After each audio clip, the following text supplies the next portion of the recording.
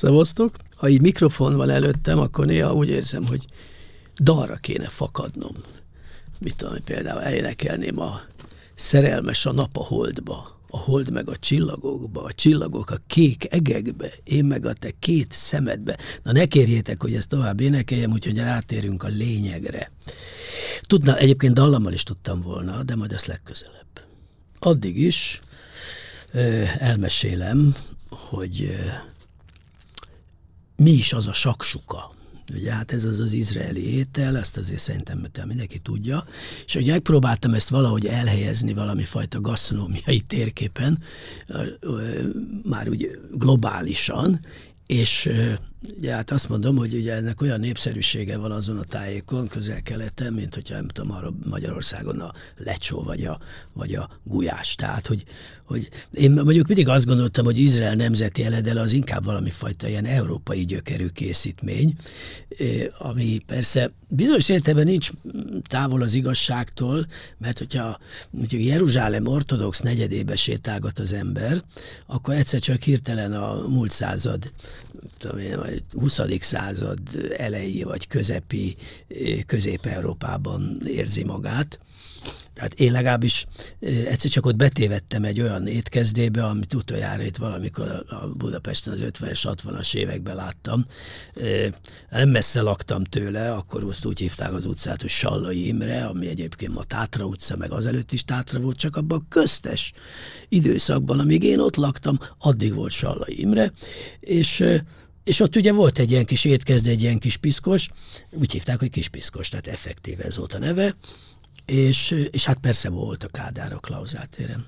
Na, szóval, hogy ugye, és egyszer csak ugye Jeruzsálem ebben a bizonyos Meás Sárim negyedében, ahol kizárólag pajeszos, kaftános árnyak suhannak, nagyon jól néznek ki egyébként, szóval betévettem egy ilyen kifőzdébe, és esküszöm, hogyha nem tudom, hol vagyok, akkor hirtelen tényleg azt hittem volna, hogy ott vagyok, nem tudom, 62-ben van a Sallai Imre utcában.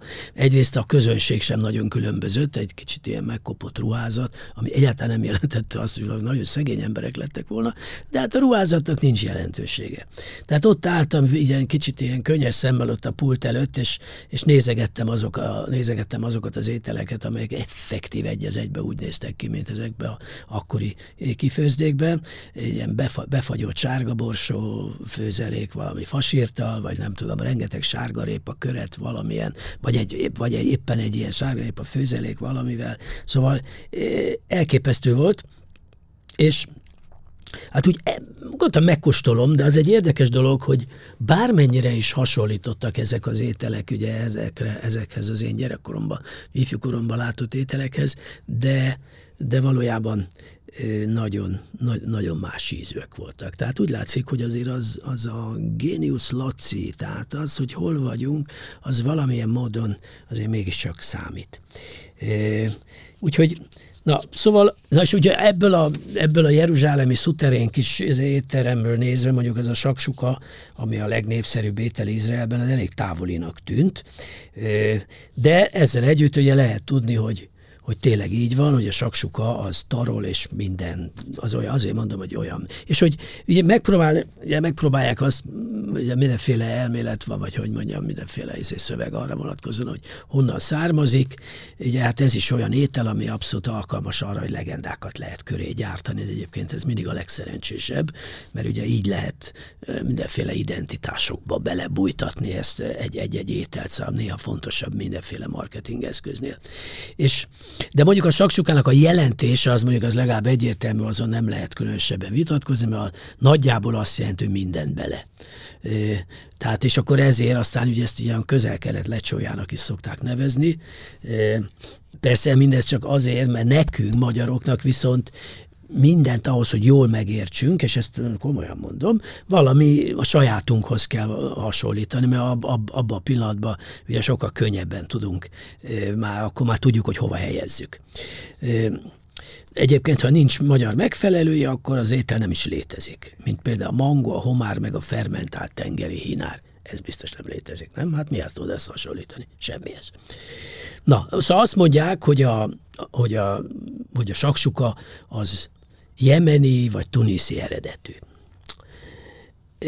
Hát mondják egyébként Izraelben is, mondják, hogy mondjuk észak-afrikai, vagy líbiai, meg a tuniszi régióból származik, és valójában ugye miről van szó? Ez egy étel, egy vas serpenyőben paradicsom szószt hevítünk, és abba tojást verünk, meg paprikát, némelykor hagymát is, meg egyéb zöld fűszereket, meg esetleg sajtot, mindez szépen összeforosodik, majd mellé kenyeret adunk tunkolás céljából. Hát most erre mit mondana a magyar ember? Most mi ebben a nagy találmány, kérem, hát ezt minden nap reggel megcsináljuk, hát nem egy nagy ügy.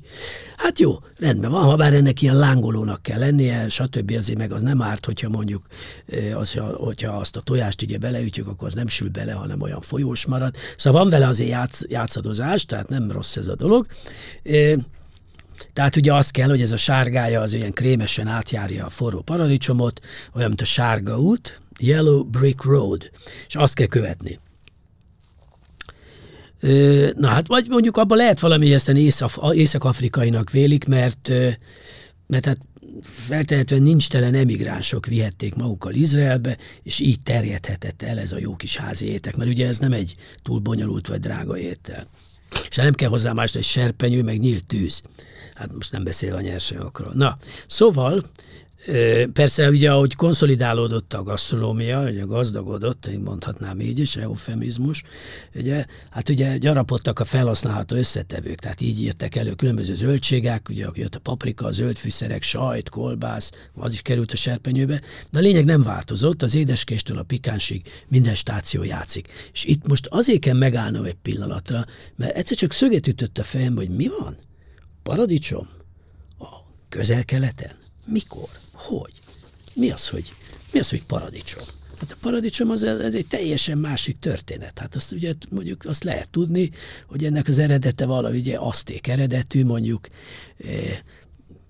körülbelül 700 körül emlékezünk arra, hogy mondjuk, hogy ez valahonnan onnan származik, tehát annyi nyoma van egyébként, és aztán mondjuk Európában valamikor a 16. századba került.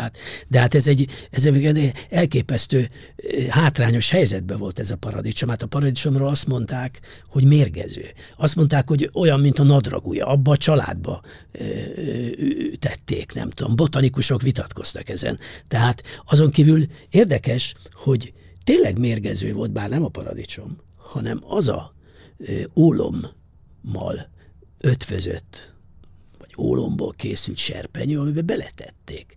És ez a sav, a paradicsom sava, az simán ki tudta, kimarta, vagy hogy mondjam, kiszabadította valamennyi ólomtartalmat ezekből az edényekből, és azt ették, és természetesen ólommérgezést kaptak. És akkor ezt ráfogták a paradicsomra, erre a szerencsétlenre, ráadásul ugye a paradicsomnak még az is egy iszonyatos hátránya, hogy mondjuk amikor már úgy hívták, hogy pomodoro, tehát nem tudom, akkor aranyalma volt, a franciák meg azt mondták rá, hogy nem tudom, pomme d'amour, és akkor az meg a szerelmi alma, akkor ezt például mondjuk a puritánok nagyon nem kedvelték, hogy micsoda, meg arany, meg szerelem, meg milyen viszonylag. És akkor el se tudták dönteni, most akkor ez egy zöldség, vagy most ez egy gyümölcs, stb. Tehát nem volt ez ilyen egyszerű, azon kívül már csak úgy hagy tegyem hozzá, hogy mondjuk azon a vidéken, tehát arab-iráni konyhán, a közel-keleti konyhában számos alternatívája van a paradicsomnak. Tehát az lehet ecet, tamarin, szumák, citrusok, gránátalma, éretlen szőlő, leve, bármi. A különböző szirupok szintén lehetne, datolja, szőlő, gránátalmából készült szirupok. Tehát a paradicsom mindig csak egy kényszerű helyettesítője volt ezeknek, ugye a sava miatt, meg amiatt esetleg, hogy olcsóbb volt.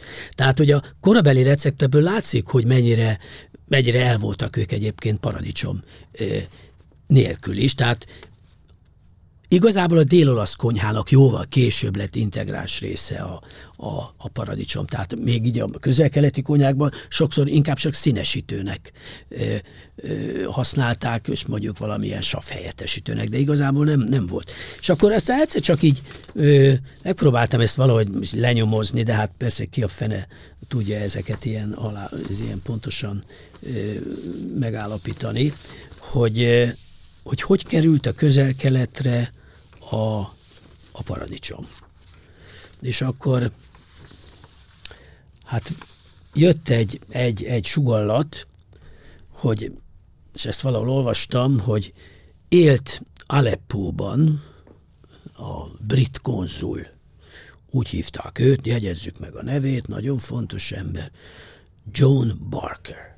John Barker, aki kb. 1799 és 1825 között élt ott, és ezek szerint a paradicsomot, azt valahogy ő honosította meg ott, kvázi vitte oda, és olyan ételeket főztek ott, nem tudom, amiben volt paradicsom, és gyakorlatilag neki köszönhető, hogy abban a régióban egyáltalán ez a paradicsom oda került, hogy előfordult. Hát most visszatérek azért, most ugye a paradicsom kitörő után, visszatérek oda, hogy hát rendben van, tehát akkor innentől kezdve most akkor tudjuk nagyjából, hogy a saksuka, aminek rendkívül fontos eleme ez a paradicsom, ez valóban valamilyen módon átmehetett, vagy hogy valamilyen közvetítéssel onnan ebből az észak-afrikai régióból átkerülhetett Izraelbe is, és valamilyen módon úgy látszik, hogy ezt ott nagyon megszerették. Egészen odáig megy ez a dolog, hogy manapság már minden izraeli étel, ahol valamilyen szószba tojást ütnek, az már saksuka. Tehát ezért lehet zöld is, készül egy spenóttal, mángoldal, tehát hogy innen nagyon kiterjesztették ennek a jelentését. És akkor érdekes, mert most akkor itt nyugodtan mondhatom, hogyha most meggondoljuk, a mi lecsónk is valami ilyen hasonló. Hiszen valaki ez tojásos lecsóra esküszik, és van ugye, ez a verzió simán elmenne saksukának egyébként, egy tojásos lecsó. Vagy fordítva, ahol ugye, hogy mit tudom én, az is, már ugye aztán itt a lecsóról tényleg ne kezdjünk el beszélni, mert tudom, hogy nagyon komoly patrióta érzelmeket tudnék vele sértegetni, tehát én elfogadok minden lecsót, oké. Én csak azért mondtam ezt ilyen, hogy mondjam, példának. De érdekes, hogy ugyanebben a családba tartozik a mexikói huevos rancheros. Tehát ugye az egy tortillán szervírozzák, paradicsomos csilis szósz, bab, rizs, guacamole, ez is valami olyasmi, mint a saksuka. Az olasznoknak is van egyébként ilyesmi.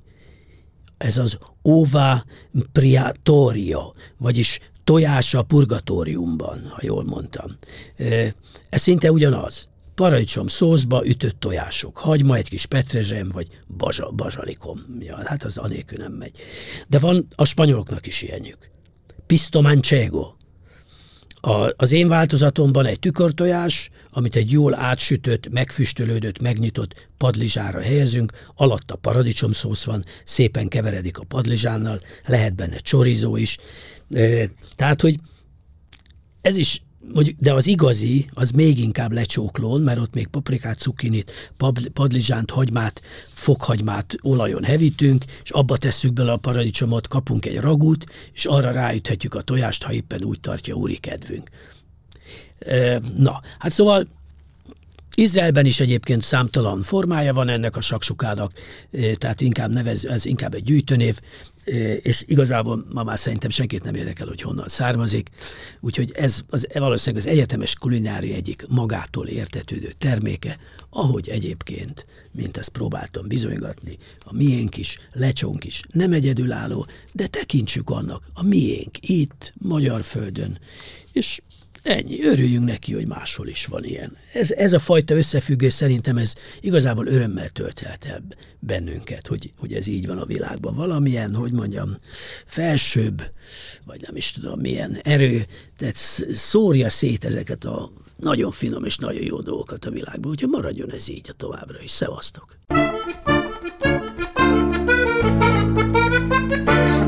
A műsor a Béton partnere.